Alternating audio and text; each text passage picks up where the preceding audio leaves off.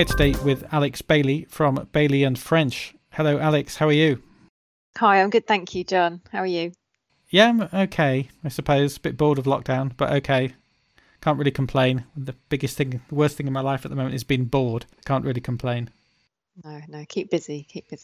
Listen, thank you very much for coming on the podcast. Really appreciate it. And we were going to talk about how we use positive psychology in learning and how we get people to learn from each other, which is a sort of a speciality of yours and your organisation. Do you want to just introduce that idea and explain what that means for people like me who otherwise wouldn't understand a word of what I just said if you hadn't told me to say it?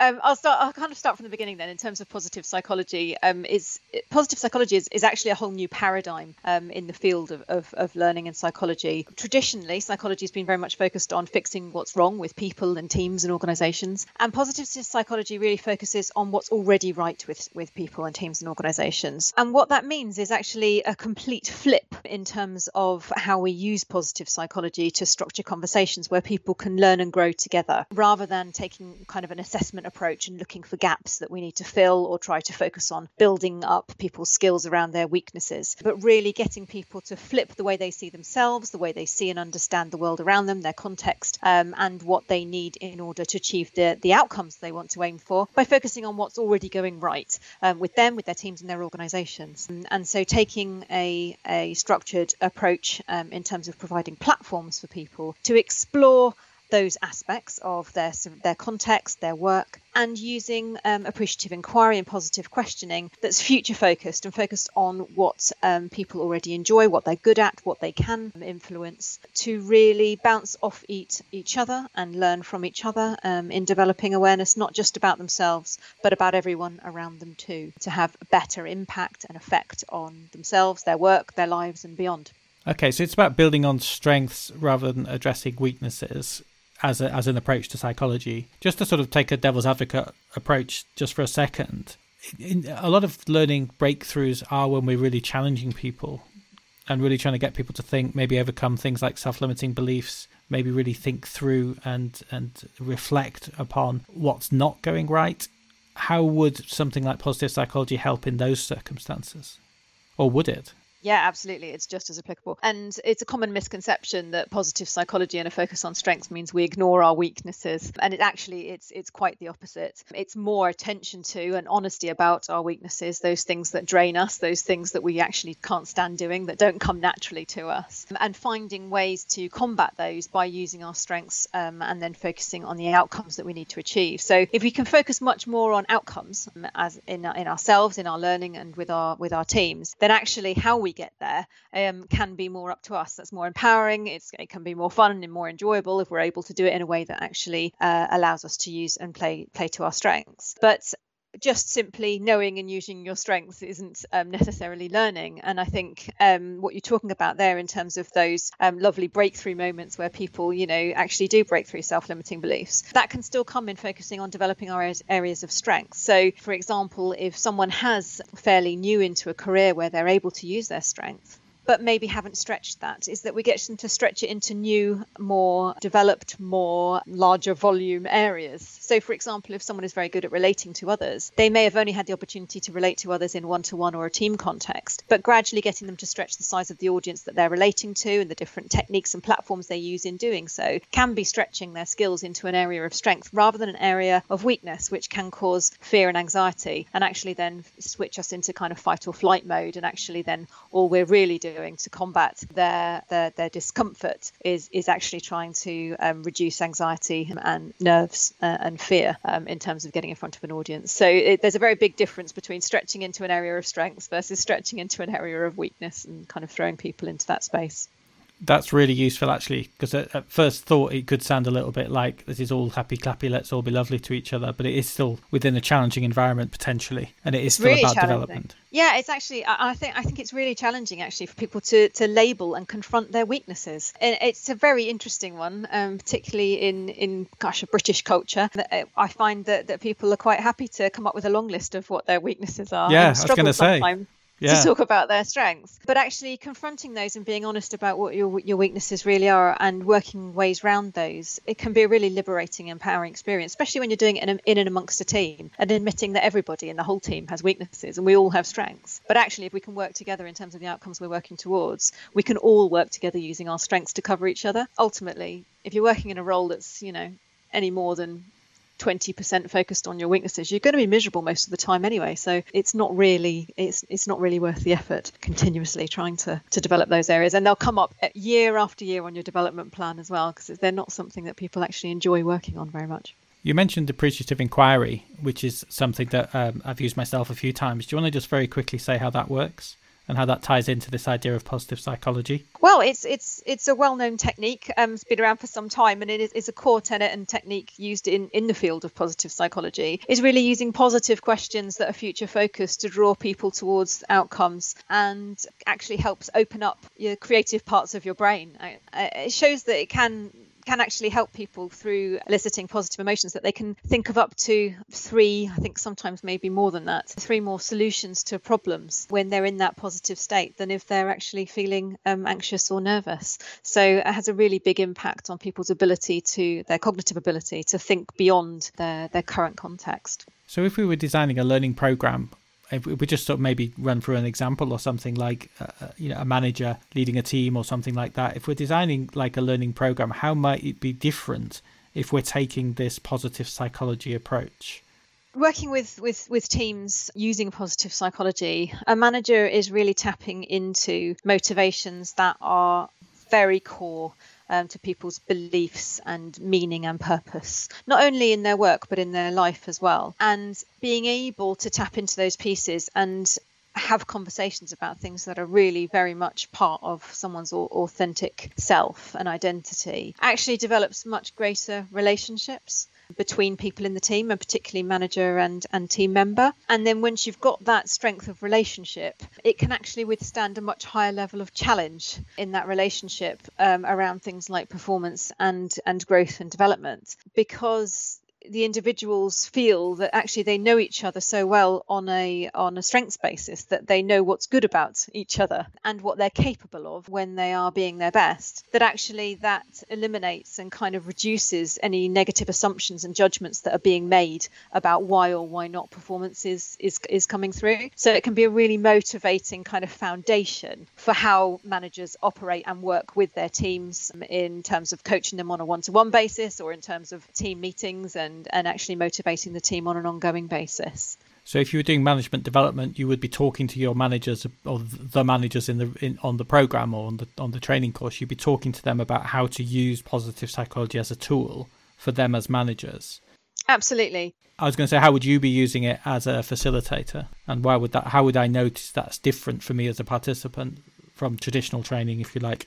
I think it probably comes back to this kind of focus on assessments. I think there is a bit of an obsession in traditional training practice to focus on assessing everybody up front, and people can feel quite judged through an assessment process, and therefore they can kind of shut off or withdraw if they're not really fully engaged or a bit wary about what they're going to be then therefore asked to do. And I think taking a positive psychology approach really helps to tap into, as I said, that person's motivations and purpose in a way that helps them feel really engaged and give more of themselves in terms of being open about what they want to do in terms of learning and growing and how they want to connect to others. And that openness provides a platform and kind of the conditions and the environment for teams and managers to learn and grow together in a really impactful way, because they're coming to a conversation with a much more open mindset. They're thinking about how they can support themselves and others to grow rather than being fixed. And that's that difference between kind of focusing on kind of assessment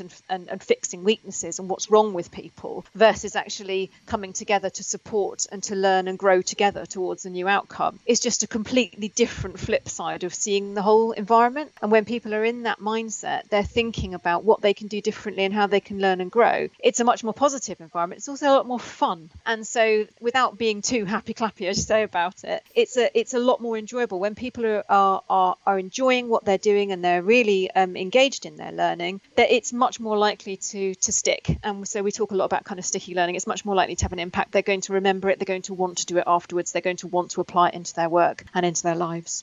if you're basing it on strengths, and if that's one of your ways into this, then obviously there's going to be a lot of strengths in the room. There's going to be a lot of experience in the room, a lot of ideas, a lot of talent there.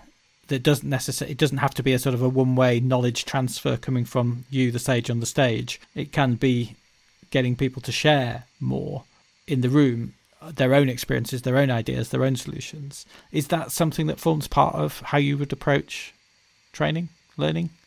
Yeah, that's probably one of the basic foundations of how we approach any group learning situation. Being a psychologist and an occupational psychologist, it's really easy to kind of slip into quite heavy kind of theory and explaining models and how people fit into those structures and frameworks, and come across as literally the lecturer and just transferring knowledge to people, but doesn't really get much impact beyond simply sharing some of the science. What we find has the biggest impact in terms of translating into work performance outcomes is really getting people to learn from each other in an open and welcoming and a kind of engaging environment from their peers, people who are facing the same challenges in similar roles to them. Because yes, I'm a psychologist, I might understand the concept and the theory, but I'm not working in their role, in their market, in their industry, and so I can't possibly understand what it's like to apply.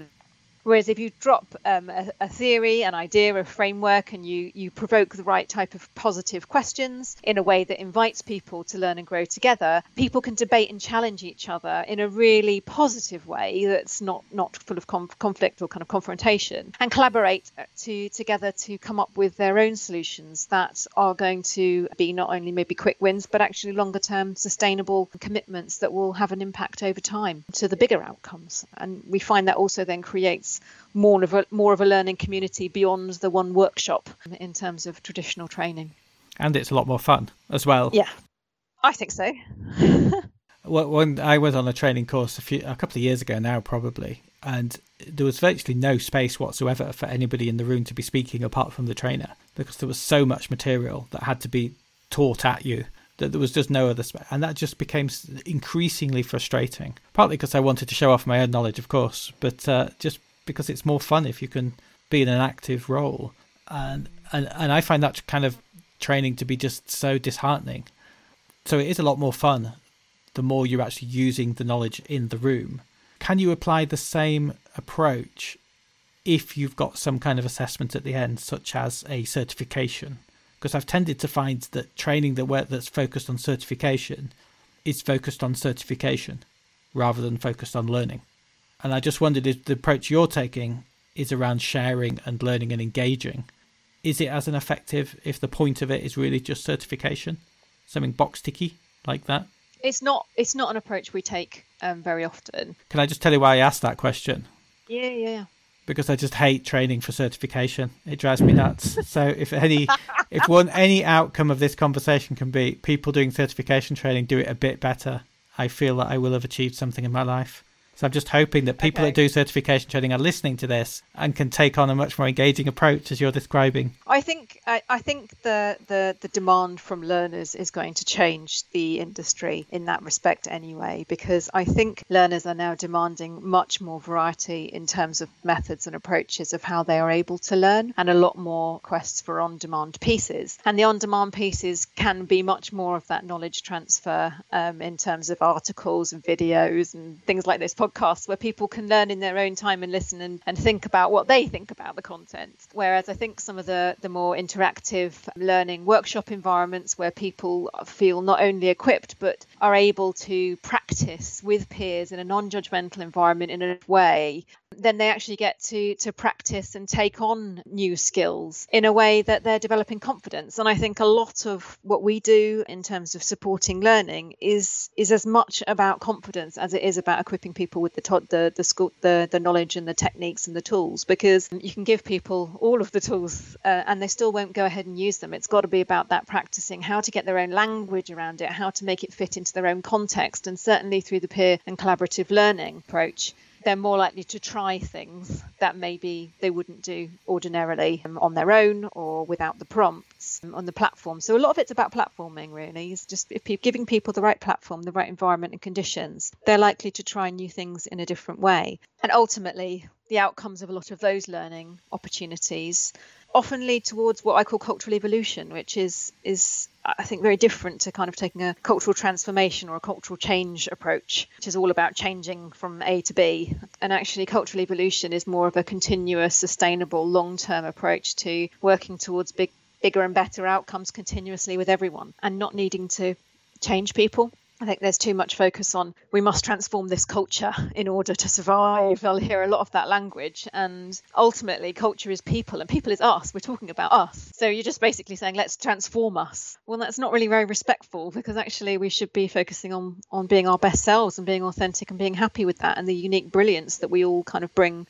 into the mix. So I find it quite disrespectful kind of when people run transformational cultural transformation programs, and then there's lots of learning workshops that are put into the people work stream that delivers that. And I think it needs to be much more of a focus on how can we evolve culture much more positively, so that we're all just working in a really good direction to continuously improve how we are, how people are, how the environment is, and how the culture is.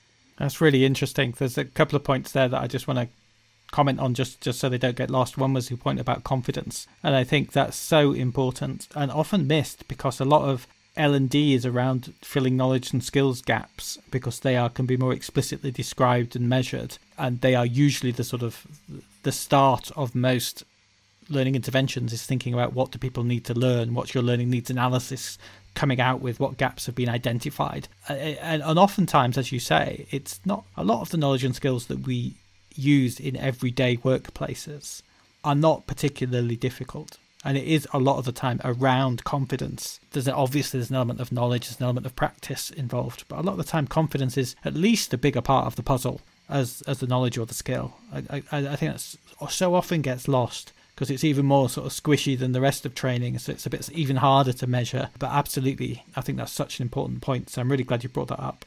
And the other thing I just kind of want to riff on as well is this point about cultural evolution versus big showy change. I think change projects are largely about the ego of the person doing the change project and the stuff that they want to put on their CV, much more so than they are about achieving any kind of effective outcome. Because as you say, effective outcomes tend to come through evolution, which is much more boring, but it's much more effective. So I just want to amplify those 2 points, because they're two things that I really bang on about a fair amount.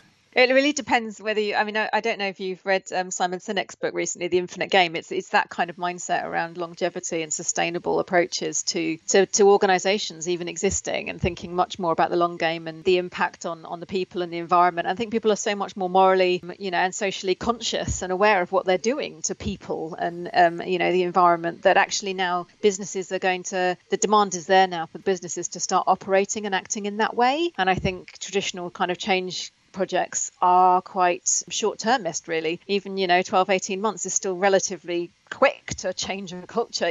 Traditionally it should be in at least 5 to 7 years. You're talking about really changing people's behavior. Ultimately, a lot of that happens by actually changing the people in the roles rather than actually changing the culture. So I think they give it enough time to kind of get a new swathe of people through rather than actually change. So I agree with you. I'm not a fan of just change projects for change's sake. I can't really segue this back to the script because we've gone off on this much more interesting tangent. But so I'm just going to clumsily ask the next question. One of the things that you do, I know a lot about in your training, is around using structured conversations in order to ensure that it is about sharing learning rather than one-way transmit of knowledge. How do you do that? What sort of techniques have you got to make sure that those conversations actually deliver? Okay, so at the heart of all our structured conversations, and we've got lots of different kind of tools and techniques we use in order to do those, depending on what the topic is, whether it's performance or well-being or strengths. At the heart of all of that is really the theory of emotional intelligence. So we use that to structure how we build all of our structured tools and content, which is really firstly about developing self-awareness. So asking questions for people around to help them identify and really reflect on their own awareness of self around the topic, and then expand that to get them thinking about how other people feel about that topic. And so they're starting to consider that other people might have a difference of opinion around something, and then really get them thinking about actions and behaviors and skills that they can influence or shift to, that really help them manage their own selves and the way they operate, as well as managing their relationships with other people. So at the heart of all of what we do, we use that, and we'll kind of facilitate sessions based on where the group is that we're working with. So we get a variety of different groups, regardless of where they sit in the hierarchy in terms of their level of emotional intelligence. And sometimes, if people really are unable to consider that other people have a different opinion, we'll sit at that self-awareness and other awareness level, and we'll not move on. We'll focus on that, because that's where they are right now. There's no point in going and kind of trying to move them into the relationship management piece if actually they really need to focus in on what they're aware of first. And rushing people through that doesn't really work. It just, as we kind of said before, just ticks the box. It's about really helping people have that opportunity to reflect on themselves and how they are and what they think and how they behave, and then reflect that around the different aspects of their context, whether it be people or teams around them. And that structure has served me well for 20 years in my career, and is at the heart of all the work that we do at Baillie and French. So I find that really useful and a very simple way of thinking about things as well. So you'll start by the self-awareness piece. Always Starting with that, and then moving into potentially relationship awareness if people are ready to move forward. Absolutely. And it's so funny how many people don't do that. So in traditional learning design, a lot of learning design starts with, where's the organization right now? Where are relationships right now? It diagnoses the context of everywhere else before it starts with the person. But most people don't they don't start their day, they don't start their career, they don't start their new jobs thinking about everyone around them. They start thinking about themselves and where are they right now? What's my identity? What do I need to do? So I think our learning approaches need to match where people's heads at, and that needs to start with self and self-awareness. And then does that step forward after your self-awareness, after relationship awareness? Do you then step into the other aspects around kind of self-management and social skills and things like that? Is that the kind of path you follow?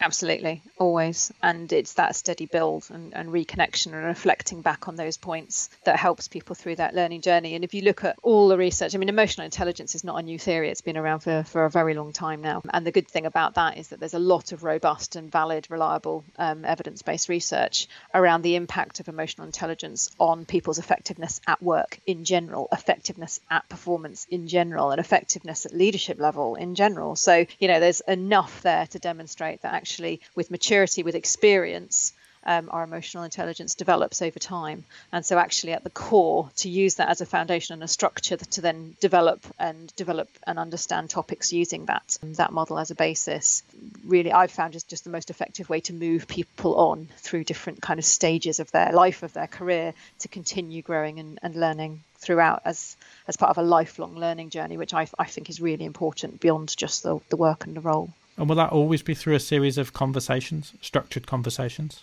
Well, yes and no. So yes, I love helping people learn through dialogue and conversation. I've seen the biggest impact on people's lives through work when they are able to do that. And partly because as a psychologist, it's really interesting. And obviously kind of my traditional training demonstrates that, even the reason therapy is so effective is because actually we use a different part of our brain when we're talking our problems out loud than when we're sitting there thinking about them on our own. So just sitting and reading something and thinking about it, we are not interacting with it in the same way as actually when we verbalize something out loud. By the time we get to the end of the sentence, without even speaking to anyone, sometimes we can almost have found the solution ourselves. And I know lots of people who do that. And that's a really helpful process to go through, because actually bringing something to words, bringing something into language is bringing it to life in a way that you just can't do in your own mind. So yes, I love the dialogue and conversation. That's one of the reasons I love face masks that we have to wear at the moment, because I can go around walking the dog with the face mask on and I'm chatting away to myself. Nobody knows. It's brilliant.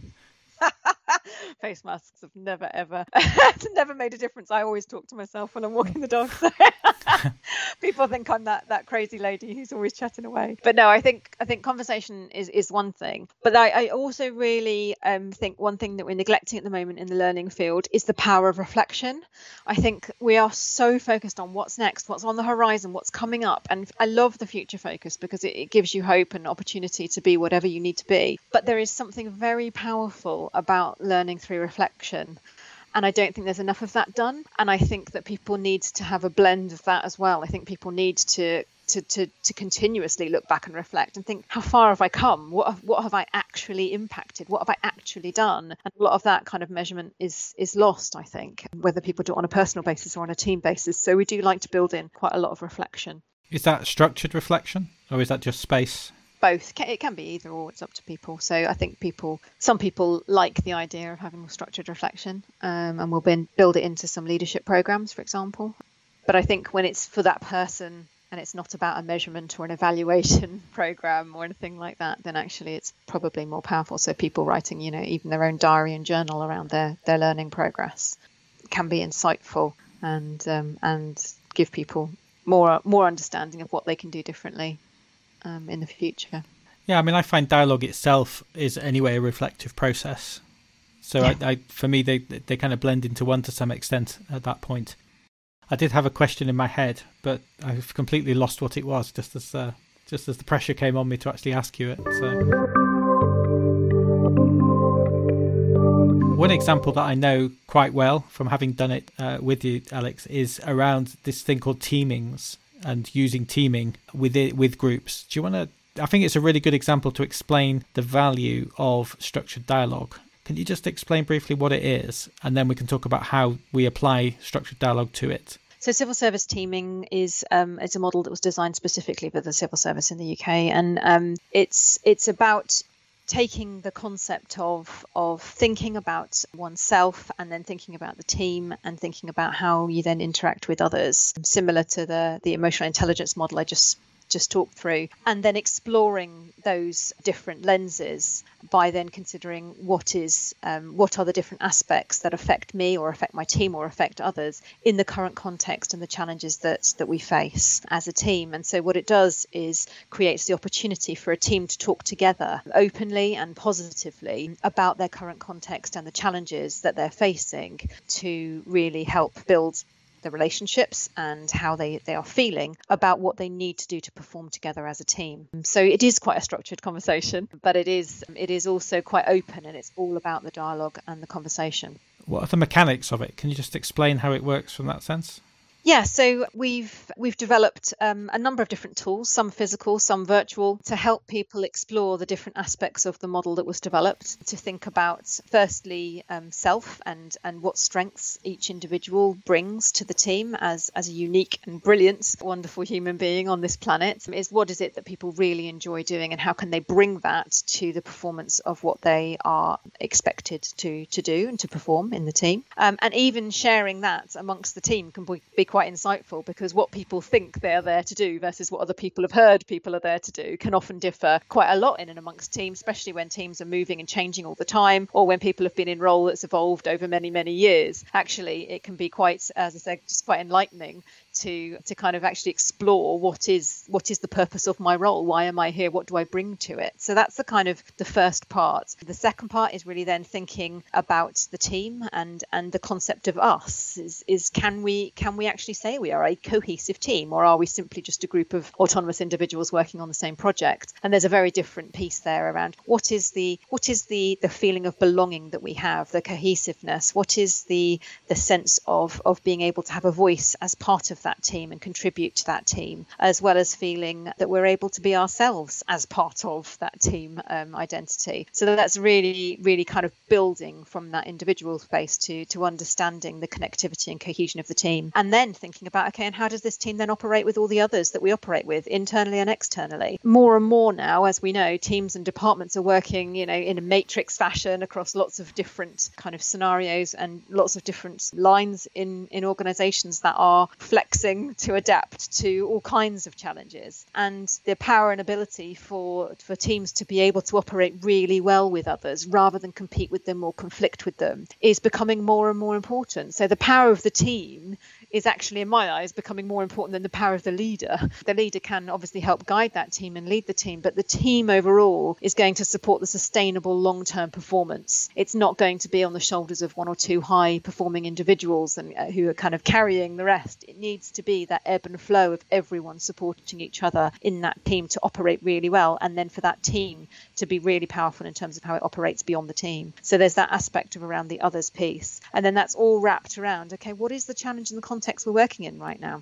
Our context and challenges change so much now that actually being able to ask ourselves the question and stop and say, hang on a second, what we were doing last week, is that still relevant for what we're focusing on this week? And the new challenges that have kind of reared their heads, and how do we need to maybe adapt and change and focus on different strengths or different ways of working to really respond to this challenge right now? And the ability to take notice of our context and the challenges we face is really, really important, because I think people kind of get stuck in a mindset and a way of working that becomes just the way we do things around here, and then actually holds us back from being able to adapt and be agile and really think about the whole system. So that's a really critical part, as well as just considering our personal leadership as well. So, how am I showing up to this team? How am I bringing what I can contribute, my strengths, my abilities and my skills, to really have an impact on the team and what we can do as a team? And the structured way we do that, we've got different tools. We've got some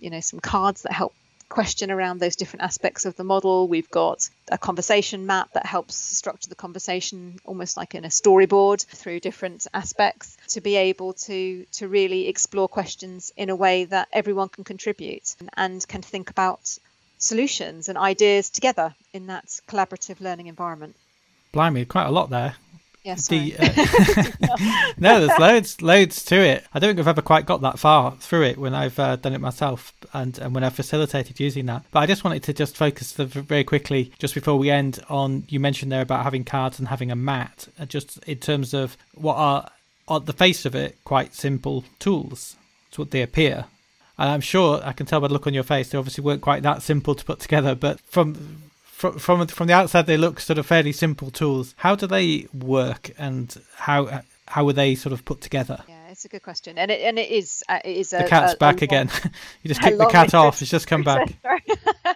A long iterative process of working on those conversation mats that really, as I said, help guide a conversation. And, it really depends how much you put into them, but they're designed as basically a poster on the table that gives you a focus that's not a slide deck that people are kind of bored of seeing the next slide, but an active and interactive engagement tool whereby people can actually write on the mat and make it their own and draw pictures and comments, etc. And it's for, teams of maybe up to 10 or 12 people to sit around together and go through a structured conversation. But having something there that focuses the attention really gets you away from the kind of conflicting situation where you're sat across from somebody just talking straight at them. It gives you a focus. It gives you something else to draw your eye line to when you're talking about topics that are sometimes really quite difficult for people to talk about. And so it's, as I said, it's designed for kind of 10 to 12 people to sit around together to have a conversation for around about 2 hours. And you can whip through it a lot quicker than that, because you can just simply take it as, responding to each question on the mat. Or you can really use it as a conversation starter that gets to the kind of the guts and the grittiness of what's really going on in a team. And one of the most common kind of pieces of or questions we get up front when we talk about using these tools is, oh no, but lots of our people don't like talking about stuff like that. They won't really, how do you get people to engage? And we honestly find that it's one of the most powerful ways of getting people to engage and feel like they can actually have a conversation, because it's positively framed, because it's got time limits on it. It's got a framework that helps people work through the topic in a way that doesn't feel too judgmental. It gives people opportunity to explore ideas, but explore them together without feeling that they're being kind of negatively judged. And what that means is sometimes we end up almost, it opens the floodgates for people to say things that they've been dying to say for so long, but never known how to phrase it or never known how to put it across in a way that people will take things positively. So actually we find that it's quite the opposite, where people get nervous and they work through it together. And then there's some questions that bring people to actions and commitments at the end as well, so that it's not just opening a can of worms, but actually people are thinking about what they can do differently as a result of that conversation. So it takes it through to personal accountability and commitment and actions. And yeah, there's a lot of design work that goes into those, I would say. Deceptively simple, yeah, but not really. A lot of work behind it.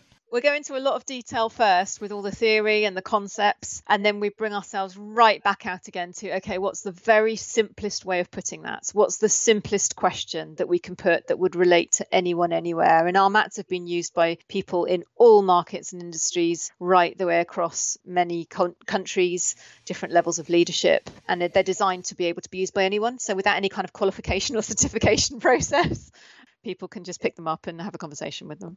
I also think there's something quite powerful about the question is on the card or on the mat. So it's not me asking it. So that kind of like lowers barriers, and it feels much less threatening. If I'm pulling a question out and reading it from a card, it just becomes a lot less personal at that point. Yeah. And I think it allows people to sort of engage more with it and takes that sort of whole relationship side of things out of it. You just engage with the question, not the person asking the question. Absolutely. I'm going to put that in our marketing material. Thank you, John. How are you? Hang on. Oh, God, I've said it now, haven't I? Well, thank you very much, Alex. It's really been interesting to talk about that kind of approach to learning on these things, about using positive psychology, about using essentially being dialogue and reflection driven and using the kind of emotional intelligence model. It is a different approach to thinking about how we design and deliver learning. So you've kind of triggered lots of thoughts in my head. So thank you very much for taking the time to do that. And if people want to know more about that, they can contact you. Yeah, absolutely. The website is baileyandfrench.com. So very simple. And there's lots of ways you can contact us on the website. So any links there is fine. Or contact me direct on LinkedIn. I've got my profile and all my details on there as well. But thank you very much. I've really enjoyed talking to you about it. I can go off into lots of detail about different aspects of it, but it's really interesting to talk about it in the whole with an example as well. It's coming to life all the time, and the impact of it, I think, is becoming more powerful, particularly with positive psychology. This is a whole new paradigm, and it is having so much effect on people's lives. It's great, and it's very relevant right now as well. So.